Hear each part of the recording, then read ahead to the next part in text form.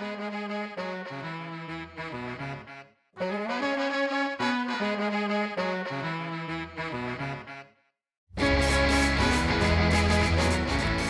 hello everybody, and welcome to another round of Dr. Ron and Kez's Fridays round. I'm Kez, Dr. Ron. Good to be here. Hello, good to see you. Yeah, good to see you as well. Absolutely. I brought some refreshments for our studio time here. You did great, and I'm now trembling because I've had your espresso, and I had a little bit of coffee earlier, and I'm trying to get off coffee in general, and I am now literally shaking like a leaf. Oh, feels good. Yeah. I feel really good. You make me shake like a leaf, Kez. That's what you do to me. On and off the course. Yep. You make me tremble. More with anxiety than satisfaction. But you know. Speaking of anxiety, we played on Tuesday, and we got to the course. Yep. You were late.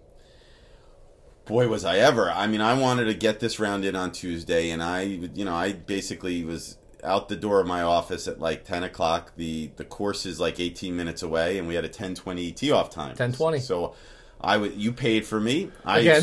Yep. And one day I'll pay you back. And I was running to the tee. My shoelaces were undone. Yeah. You gave me grief. And then you're like, come on, let's go. Let's tee off. We're going to be Well, I was connected just with adding to your anxiety. You sure were. There was really no You were baiting rush. me. Absolutely. Yeah, I know. I was on the tee box just swinging away, enjoying life, watching him run around. No, birds were frolicking and like coming and shoulder. perched on your shoulder. Oh, they're so nice. Absolutely. Yeah. Yep. Singing with the Blue Jays. Yep. And then I come running up like an ogre. Yeah. And everybody flies away. Yeah. And then you're baiting Smelly me. ogre. Yep, smelly ogre. And then this is what's interesting. So we tee off, and then the starter starts yelling at us. I got one more. I got a single. Yeah. And we tried to act deaf that we didn't hear the starter. Yeah, it's true, and I feel really bad, and I especially God. now feel really bad about it. But there were a couple of dynamics going on there. There was a foursome, so because I had a lot of time in the tee box, just swinging away. Yep. There was a foursome on the green, and they were putting. Right. And then there was a single guy who had a push cart, and he was now waiting for them to get off the green. I'm on the tee box swinging, watching the ogre come running at me. Hello. And so we tee off, and I said, Ronnie, just keep walking. You know, if we're going to have to wait for one guy in front of us, the four guys, you know, what's going to be the matter with this guy just playing by himself? Yep. So then we got about 50 feet, and he came driving up in the golf cart, Lou. Lou was the guy who was going to play with us, and this was what was amazing about it around. We ended up, I mean, we'll build the tension, but we ended up playing with two amazing guys. Yep. Had a wonderful foursome.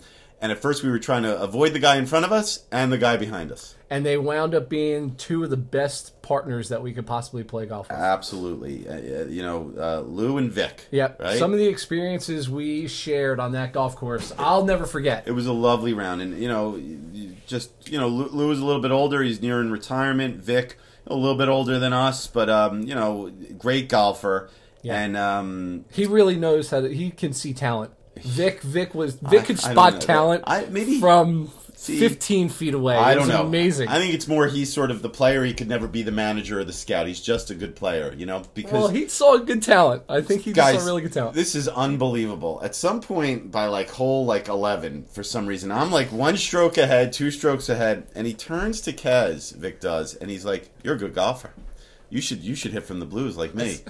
And I'm sitting there with my face aghast, and just waiting for him to say something to me, and he just sort of moved on. He just walked away. He said the compliment to Kez, and then just walked away. I was sitting there crying at hole number 11. I was devastated. So cold. It was so great. Vic was nuts, and at some point, on one of the holes, I'm up by 2 strokes. You hit a putt to get a bogey on a par 4, and he's like, "That was the knife. That was the knife. That was the dagger. That was the dagger." Dagger. I'm like, "Vic, I'm still up by 1 stroke," and he's like, "That was the dagger." The best was to give you. So Lou came in the golf cart. Yeah. And he played. Well, Lou came in the golf cart, and so did the starter. I mean, they were chasing after us. Yeah. And we had to act like, "Oh, we didn't hear," and then we were like, "Oh, we thought you wanted us to move up with the person ahead of us." Yeah. I mean, we were full of excuses. We had a lot of excuses, Rolodex of excuses. Yep. That whole.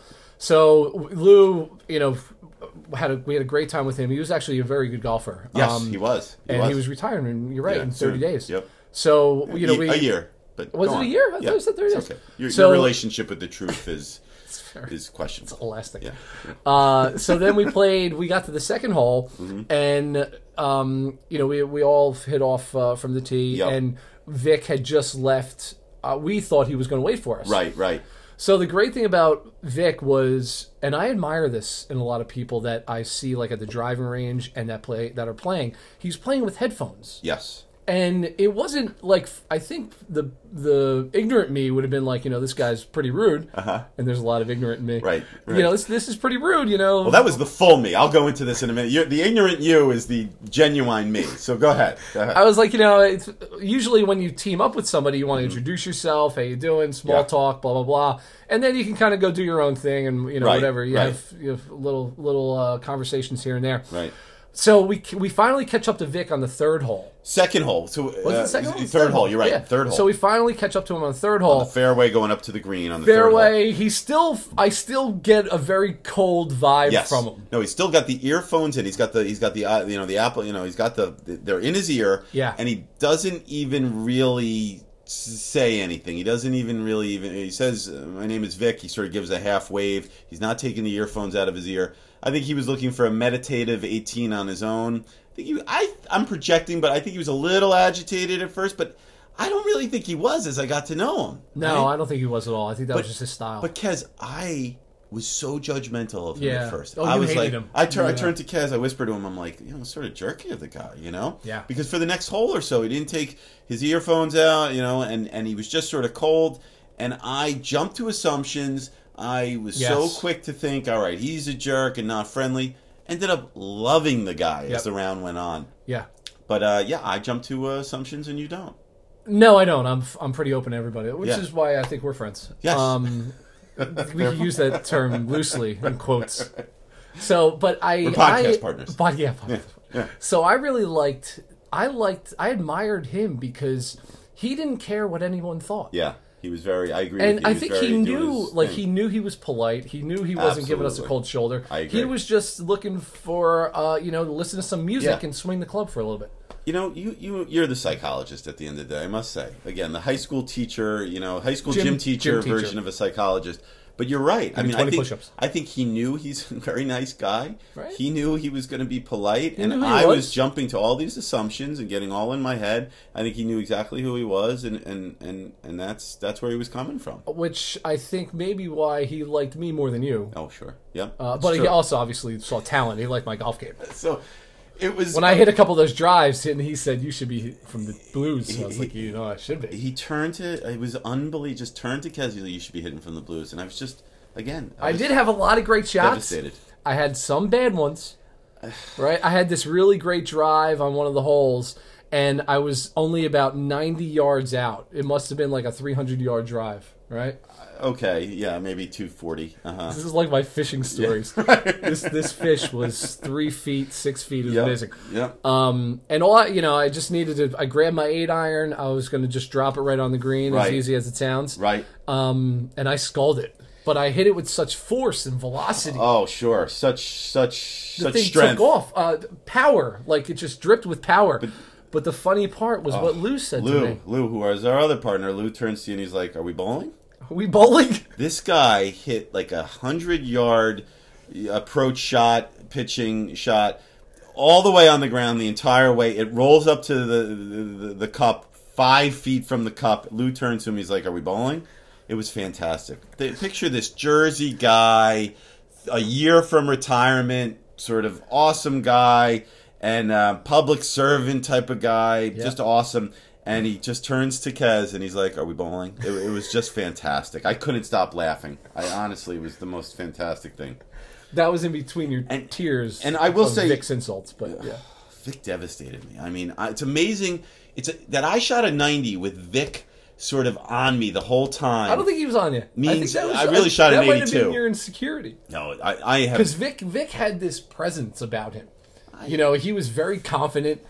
He was grabbing he only had like 2 or 3 bad I think maybe shots. we're inflating who Vic was. Maybe Vic is just a judgmental guy, developed a judgment about me, and just wanted to tear me down almost surreptitiously during the entire round. Like that was his goal, to break me down step by step over the course of the round. And the way he really achieved that was being a nice guy by hole like 5, right? So is it always everyone else's fault? It sure is.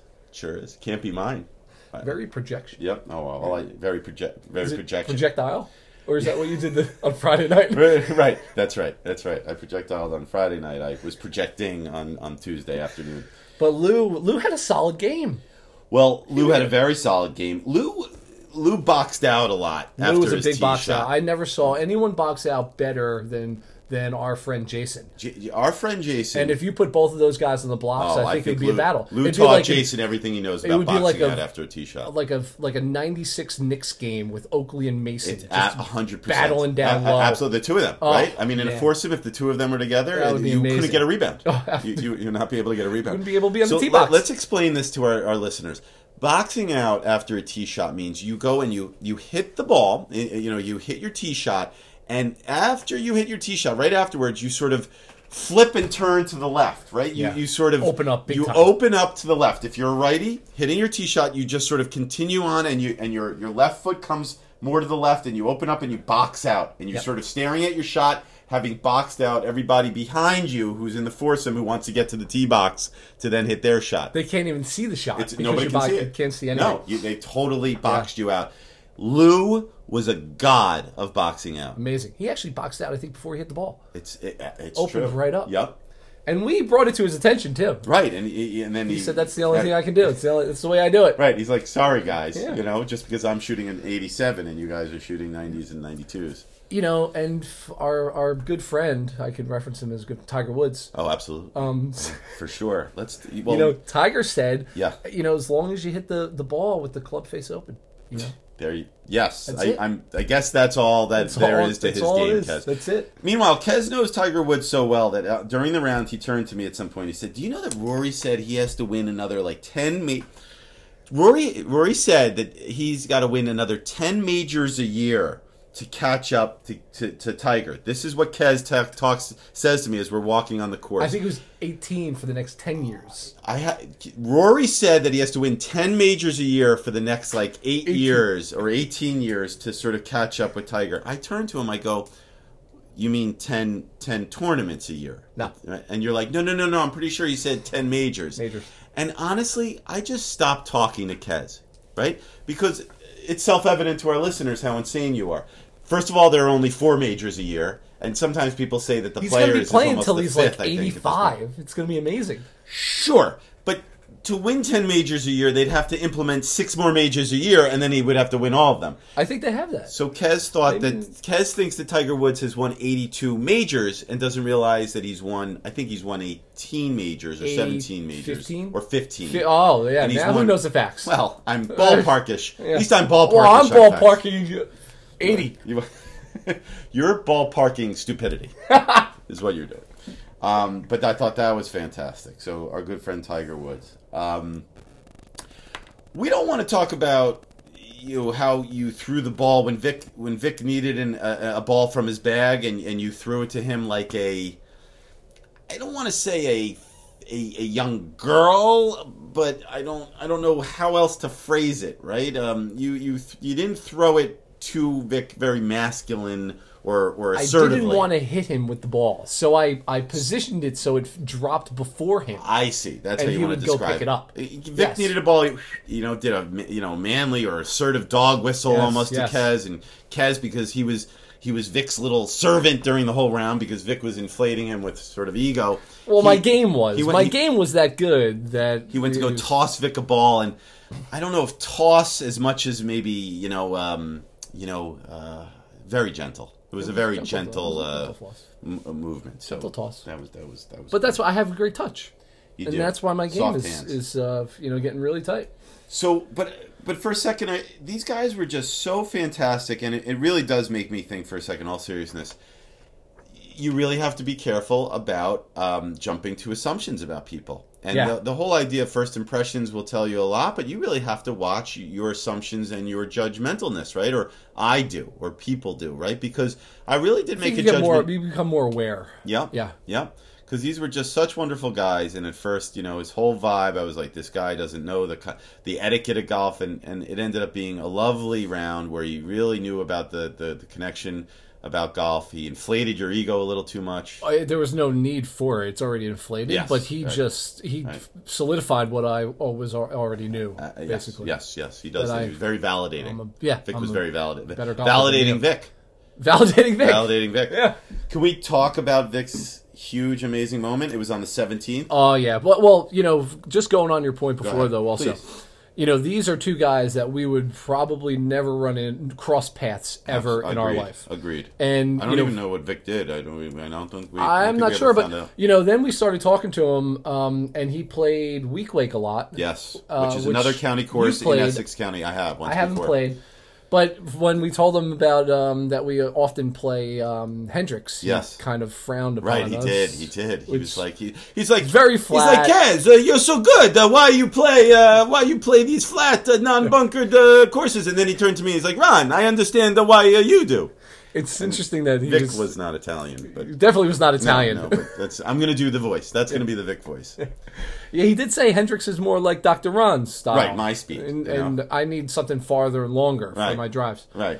But, the cool thing about, that's why I do love playing this game. Yes. Is you're kind of forced into, like what we were talking about last week, an environment that some people aren't always comfortable with. Yep.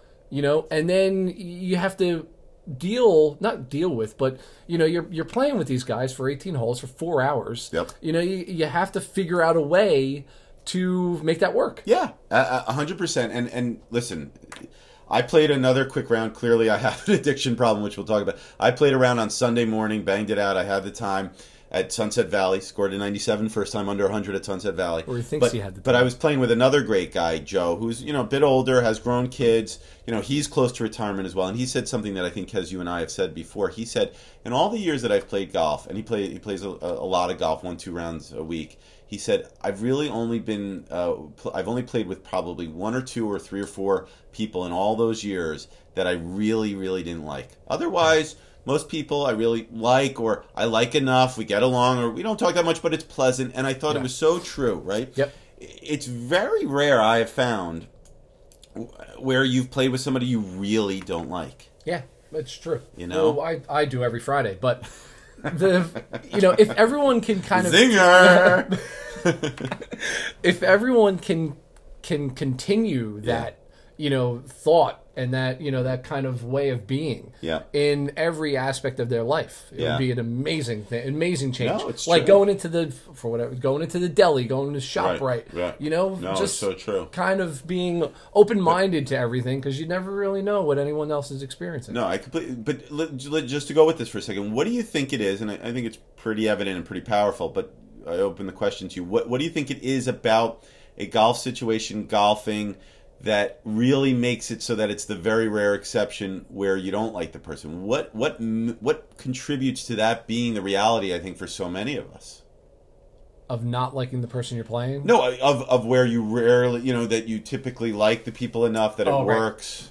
Right. Well, I think you're doing something that you want to be doing, and so is everybody else. Right. So if you equate it to like a work environment, 9 times out of 10 people don't want to be in the office, so they have poor attitudes. We're all, we've said this many times. You're kind of out walking in nature.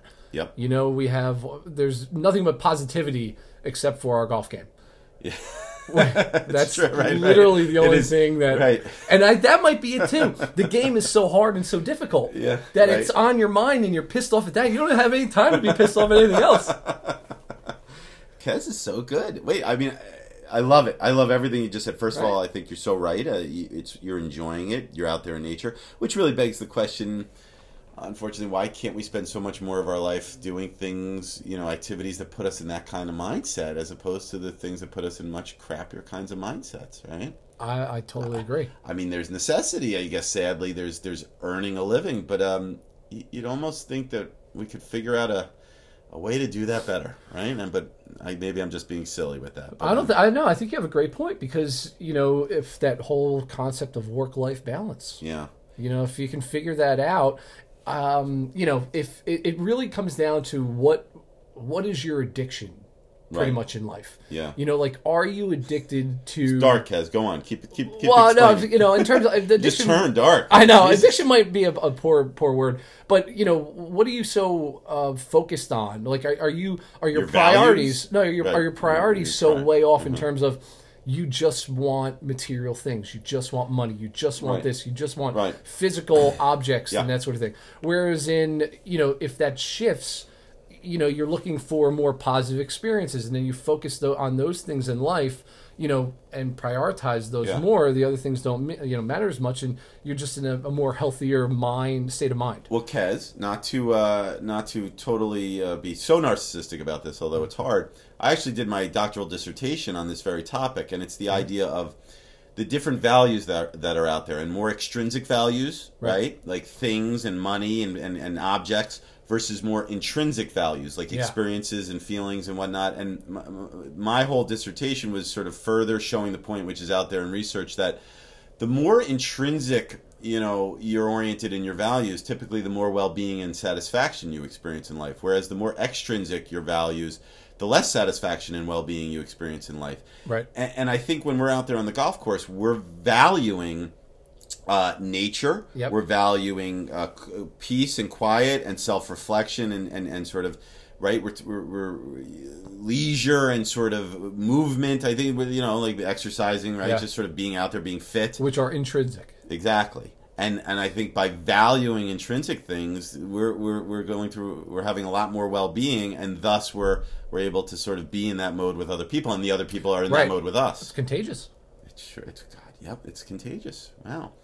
Because we should create I think you've become a better person by hanging out with me a little more. Oh my God! Right? We should create a biological weapon of golf's intrinsic love force, and can explode onto the world, and it could be a better place. I think that's a great idea. Yeah. All right. We got to go back to we got to go to the weapons facility and work on this. You know, I do have a question though with our whole intrinsic and just being happier out playing golf.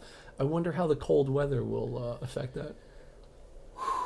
Because you bought gloves specifically for like the weather. I did. I bought rain. I bought gloves for rain. I was concerned when I went to Michigan to play at the University of Michigan course that it was going to be a rainy day, and I was not going to let anything stop me when I was out there. So I ordered rain gloves that you can use. You know, and they get stickier the wetter they get, so they're helpful for the rain. So I was on top of that, and I made I made sure that I packed them priorities for that trip and for our round. I made sure that I packed them for our round because I thought there was going to be rain. But I feel like there's a joke you want to make about this. No. Oh, okay. No. Because, you know, we discussed this, that you were amazed when we left the golf course. You were amazed that I had prepared to have gloves specifically for the rain, but the trunk of my car has not worked in 8 months. I just wanted to hear you bring this up. Yep. I fixed the trunk of my car like twice. I ordered the part myself. I actually disassembled it and assembled it. It was working. And it broke for the third time. And I was so discouraged that like I just haven't fixed my trunk. I have like a Honda Accord. I sort of need the trunk. Or I have to put the golf clubs in the bag in my back seat or sitting shotgun. So I typically have to move the goddamn bag to the shotgun when I want to get my kids in the back seat. I have to move it from the shotgun when my wife wants to get it in the front seat. It's all over the place. It's a mess. Priorities. I could bring it over to the mechanic. It could probably be fixed in 30 minutes. And it's been about 8 months. I still can't believe but that I have gloves for the rain that I haven't used yet. Yeah. They are unused. There's like, I think you have a side door at your house that no one can use. I should put the gloves. Go ahead. Because it's the doorknob doesn't work, but you managed to buy gloves for a round of. What I should do is I should put the gloves in the trunk, and then because I'm going to want to use the gloves, I'll fix the trunk. Going back Please. on the intrinsic and the what was the other one? Extrinsic. So give us some examples of extrinsic. Well, here I'm going to whip out. Hold on, we're in my office, and you'll now be the fifth person to see my dissertation. What is the name of the dissertation again? This was a highlight of my life. It just rolls off the tongue. Materialism and Well-Being, examining the strength of the negative relationship using multiple materialism measures and controlling for important variables. Nice. God. That's really good. I actually just watched Ant-Man this weekend with my son. Great. And they say quantum a lot. Do they? And it just sounds like materialism. Do you just put materialism in front of every word to yeah, sound smart? Yep, I sure do. And variables. What was it? What was the other one? Oh my God. The negative relationship, which actually means as something goes up, another thing goes down. Yeah. Whereas a positive relationship, statistically speaking, would be as one thing goes up, another thing goes up. Right. But the negative relationship was, so as extrinsic values go up, well-being and satisfaction go down. Yes. Thus the negative relationship. And so, sort of like this conversation. Yes. Well, you asked the question. I can pontificate right now. Do you really want to know some other No, I was looking for more examples. Yes, well, that's so what would an example? Long-winded way of getting to it. No, so it's funny. There were 46 particular examples that people had to sort. I don't think I have them here. But, I mean, it was all things, extrinsic things were things like more money, more consumer goods, sort of more more wealthy or sort of more classier vacations, right? Like in terms of we'd rather stay at the nicer place, as opposed to intrinsic ones were more time away, doing things that are spiritually relaxing, right? Connections with others. Those are the intrinsic type of things, right? Connections with others, time with others. So let me ask you: I feel like these seem pretty obvious to us, but I feel like as a younger generation growing up, they won't necessarily understand or know what if an intrinsic experience is compared to that sort of thing. When they if we go on vacation with the kids or something like that, I think it's well over their head. But I'm wondering at what point in life do they realize? Oh, okay, that's a great question. And kind of balance this is more important. This is I mention some of these kinds of things to my kids. I mean, I try to let them know it's not about the thing that's more expensive. You should be thankful for what you have. It's about our time together. It's not about this. I also try to instill on them, and this is different.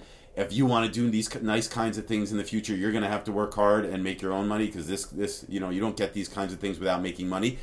Now, in some ways, though, if I stress that too much, I'm almost stressing value money, and that's not the right message ultimately. So it's a tough balance, but I think definitely, listen, our kids are younger. Our kids are 10, they're 8, whatever. I think that these kinds of insights are going to be more 13, 14, 15, 16. I think those are very important years to start to instill those things in kids, so that they really have them figured out by 19, 20, 21, 22, 23. But hey, I'm just a great psychologist, so what do I know? Who has no appointments today? We can do a podcast right now. It's the middle of the day. There are crickets. We have time for a podcast. And then I'm going to go play a round of golf. I just always found that pretty interesting because, I think doing some of those things with people, like, playing around the golf, like you slow things down. Like my father would always say, take time to smell the roses. That always kind of sat with me. Whereas, when you go fishing, you kind of do things that make you slow down. Yeah. And then make you realize, like, hey, this is a beautiful view. That was an amazing drive. 100%. Right, it felt great. And well, listen, I mean, you made me just think for a second, and I agree. I think I really enjoyed this round because I think at the start we thought it was just going to be the two of us. We were a little hesitant about having other people join us, and we ended up enjoying those two guys so much. It was a great experience of just time with two other people, 4 of us together, just having a blast, right? And not trying too hard, but just having a blast. But it almost makes me think, in golf, we have this whole discussion of extrinsic and intrinsic. All of that was the intrinsic stuff, to be honest, and this is funny, and people might disagree with me. The most extrinsic thing about golf really might be the score. Oh, that's pretty interesting. Like, the score is sort of extrinsic in certain ways. Right. I think the feeling of the shot, the being in and wanting to play good and the feel, that's more intrinsic, but the score, that's sort of extrinsic. They kind of work together, though. I would argue. They kind of work together. Well, go on. I'm not saying I'm right. No, it's a good point. But you're intrinsic. You're intrinsic. With like getting the good shot, getting the good swing. The reason why you're feeling those is because you're also trying to get a better score. So I think they both work with each other hand in hand. It's no. Listen, I think it's an interesting dynamic, and I don't think you want to be absent of extrinsic goals, right? I mean, I think the right balance is important. That's why when I talk to my kids about you're going to have to make money if you want to do these kinds of things. A, I'm not freaking paying for it. B, you have to because I'm not going to be able to, and you need to, and you need, that's what makes I think a responsible human being. They take care of themselves at a certain point, but absolutely, I think it's a balance, and that's why. So even though it's not a physical, it's kind of abstract in terms of your score, because everybody knows I can score whatever the hell I want to score. Yes. Well, certainly it's abstract, and you can form that clay however you want to, and you do. You manipulate it like a god, right? Like you're the Picasso you're the Michelangelo of manipulating the stone and clay of a golf score. I'm so creative. Yes, you are. But I feel like, with the extrinsic, it's more concrete, more physical. Yes, but I would argue a score is more of that. I mean, we could debate this. What does a score represent? And I think a lot of it is hard work and this and that. I mean, I'm not going to drive away in a score. Listen, which would you rather? This is an interesting question. You're not going to drive away in a score? Yeah. No. In terms of a car, the extrinsic, the pleasure from having a nice car or something like that. You're conflating. Extrinsic, it can be an abstract idea. Okay. I think an extrinsic goal and an extrinsic value, because these were largely values. I think I just put a hole in your thesis. No. No, you took me away from an intelligent. God damn it, guys! No, but let me ask you this. Let me really ask you this. Well, it is interesting that they might be related. We had such a good time, we were relaxed, and we played better, and thus we were really happy with our score. I mean, listen, we were thrilled with a 90 or 92. Which would we have been more happy with? Which would we have found more life satisfaction with? A really enjoyable round with two guys if we shot a 105, or, we shot a 90 and a 92 with two people who were really annoying? Good question. I think the experience would be better because we, understand how difficult golf could be. And listen, even when I asked myself the question, I'd be pretty psyched if I got a 90. That would feel really good. But I think we had such a great time, and this is to your point, where I think they were balanced. Listen, we're out there, we're playing a game, we're trying to do a score. We sort of have an external, or I would argue, maybe extrinsic, certainly an external goal in mind, and there's no shame in that. But then I think because we were getting some really intrinsic stuff satisfied, and almost I think that's we were more relaxed and we ended up scoring a bit better. And I kind of feel like Vic and Lou, they both had. They were about that. Yeah. Oh. No, go ahead. What was your? They both kind of created an environment that allowed us to kind of be relaxed. Like Vic was good. Oh, and Lou was good also. Vic was great. Vic scores typically somewhere in the 70s. Yeah, and I was asking Vic. My whole thing, I've become like super obsessed. If you've listened to some of the other shows, with the wedges. Am I hitting a 52, a 56, a 60, just the standard pitching wedge? Right. And I asked Vic. He had this great little bump and run, about 40 feet off the green. And then you did the bump and run for 40 feet over. For 100. No, for 100 yards. Yes, yeah. You had the bump and run. But I asked him. I said, I'm always asking everybody what they use, and he said I just used an 8-iron, and that kind of blew me away. I was like, what? You used an 8-iron to basically bump it 20 feet and let it roll another 20. Yeah, because but that goes against kind of the whole concept of like how glorifying this game of golf, where I'm going to take my 60 out and pitch it 40 feet up in the air, have it drop down 10 feet. Right. It looks beautiful. His shot looked beautiful. It was an 8-iron. I would never have picked up an 8-iron. And it was on purpose, and it was nice. Right. But rather than what you should do or what you think you should do, what the pros do what works. Right. And he said he had a lot more control. He knew how he could hit his 8-iron 20 feet and then let it run. He had much more control of that over that with an 8-iron than trying to do that with a wedge. Right. And it still looked pretty. It was it got him the par probably. Well, but I think he and he was open. So that's why I admired him too, because once you started asking him questions, he was listening. You and Vic, open. You and Vic loved one another. I get it. We're actually gonna play around on Friday. I didn't tell Dr. Ron, but that kind of you and Vic. It's unbelievable. I'm so happy for the two of you. But so my whole point is, enjoy. We would Wednesday's never round together. We would never have had this experience with these guys playing golf. Yep. We'll never probably see them again. Yep. But all throughout the round, this kind of environment built, and it got to the point where you kind of knew something good was going to happen with Vic. I agree. You said that, and then Vic on hole 17 had a nice drive, a little bit out, a little far. He almost went past the fairway, and he was in a little bit of the rough, and he hit his shot. An iron shot, 100, about 150, 160 yards, I'd say, about that. And we were all same distance, so we had a great view of this shot. Yep. And Dr. Ron was a little further back, but oh no, I had you fell apart on that hole, and I slightly fell apart. But I don't think I did.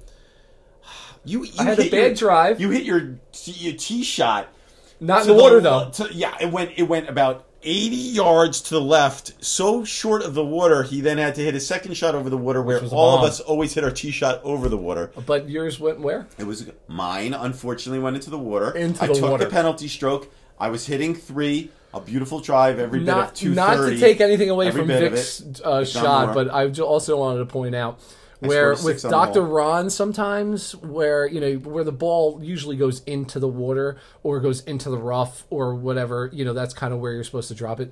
But the interesting thing is that Dr. Ron advances to where he thinks the ball might have stopped, and then he puts the ball down. Lies, and then he lies, all lies. But we'll go back to Vic. Yeah, so we're all standing.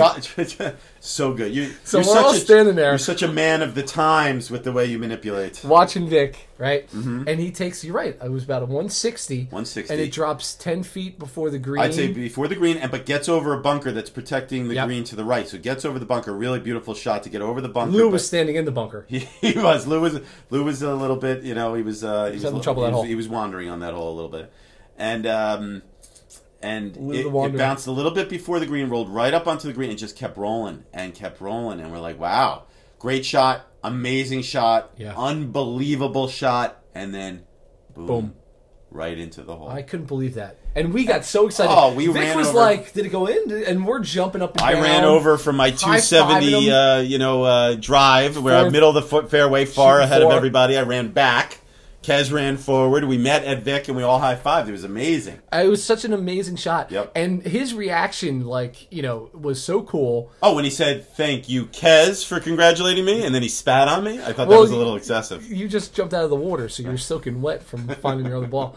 And, he was just so cool and calm, high-fiving us. Yeah. And what was he listening to? Well, the headphones were on. George Michael. He was listening to George Michael's I Want Your Sex. I Want Your Sex. That's what he was listening to at the time of his eagle. Is that not amazing? Yep. And then he said, Kez, shall we? And I was like, you see, this is where, everybody, whatever you want. But, I thought... But for him to be in the zone, listening to his music, not even, being aware of what's around him, just enjoying life. It was fantastic. Oh, and he was it was such a lovely, earnest smile on his face. Yes. He was just so happy. He appreciated our excitement for him so much. I think we had all felt like we had really connected over the round, and that was really like...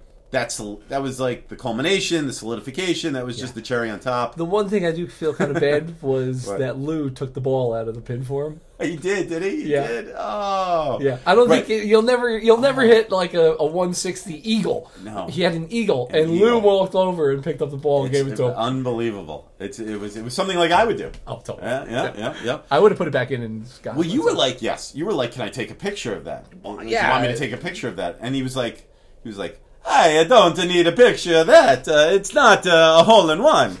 Yeah, he was kind of like cool about it. Yeah, he was very cool about it. We'll never do that from 160 out. I can guarantee you'll never do that. I'll put 100 on it. And when we're 82, you'll collect on that? In addition to the rest of the things that you owe me. Done. I do owe you a lot of money. But will I ever do that?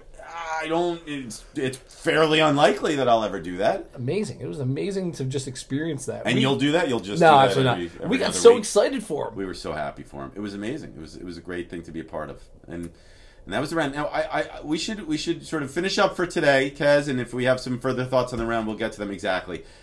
I want us to really reflect on this for a second.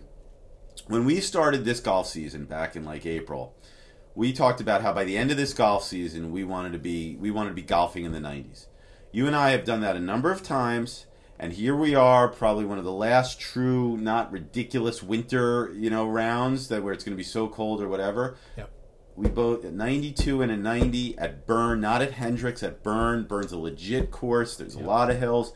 We are golfing in the 90s, my friend. We got a 90 and 92, and our goal was a 95, and we've done this somewhat regularly. We slipped off for a little bit. We've come back. We did it, man. We did it. We reached our goal, right? Hats off to you, my man. That was such a bad slap. Can we do a little... Why did you use your other hand? Use your right hand. One more time. The third time. There you go. Still bad, but I'll take it. We did it. Oh, yeah, we did it. Yeah, you're absolutely right. We set a goal. Yep. We definitely put forth an effort. Yes. To accomplish that goal. Yes, we've ruined our families, and we did not half-ass anything. Yep. We've lost everything that has meaning to us outside of golf, and we've achieved our goal of being a 90s golfer. We're happy. We are happy. Now, what's the goal for? And we'll keep I golfing. love it, yeah. What's the golf for next season? So by this time next year, high what's 80s. the goal? High 80s would be fantastic. Listen, I think it's going to be hard. 86, 88. But I would say high 80s. I want to ask everybody too. So we've come a long way with our drivers. We've come a long way with our irons. Putting. Like, do you take a putting lesson, or what I've said in the past was someone told me, a wise man told me, if you're not putting good, you're not chipping good. If you're not chipping good, your irons aren't good. Right. If your irons aren't good, you're not driving well. Makes sense. And then was that Moses? Who said that? I think it was. Yeah. Was it Moses? Yeah. I think he was. Well, that guy Moses, who we played with, 12 rounds ago. He was awesome. Moses. Yeah, Moses. Yeah. That was his name. Yeah. Was he the one drinking the Budweiser? Yeah, that was a lot of Bud. Had a few Coors Lights, but he didn't really want to. But yeah, he was great. No White Claw. But no White. Yeah, right. That's. Listen, I think I might want to take a couple lessons this winter. I'm still a little dubious of that, but I think I want to. I think if I take some lessons, I think I want them to be on putting. I would love to hear what our listeners kind of suggest, or what they have done. Yes. I agree. With putting, putting's all about feel and just understanding distance and touch and everything like that. Right. Well said, Kez. That was really helpful. Right. But it's different. I've always said this before. I've always said this before. It's never the same putt. You're never going to have the same putt. Yes. I feel like you're never gonna have the same swing with anything. Yeah, either, but right. Well, this is good as you debunk I just assertions. killed everything. Yes. Listen, nothing makes me happier than when you can deconstruct your own ridiculousness. It really satisfies me. Must have been like some sort of extrinsic value. I think yes. You're way too extrinsically based. I think to get listen, high 80s, consistently shooting in the high 80s. So that means 86, 87, 88, 89. Yep. By this time next year, right? So 90, 91 we're not going to be happy with that. We're going to be happy with 86, 87, 88, 89. Join us on this journey. Join us on the journey, and I think to do that, we're going to have to improve every aspect of our game. Yep. So I look forward to it, Kez. I look forward to it as well. We got to figure something out for the winter time, but maybe we'll just take a couple trips somewhere. I think we're going to have to take a lot of trips. Yeah. And, maybe... Well, you're good at bowling, so maybe we could pick up bowling. But you had to go there, right? You had to go there. Till next time, everybody. Have a good one. Take care.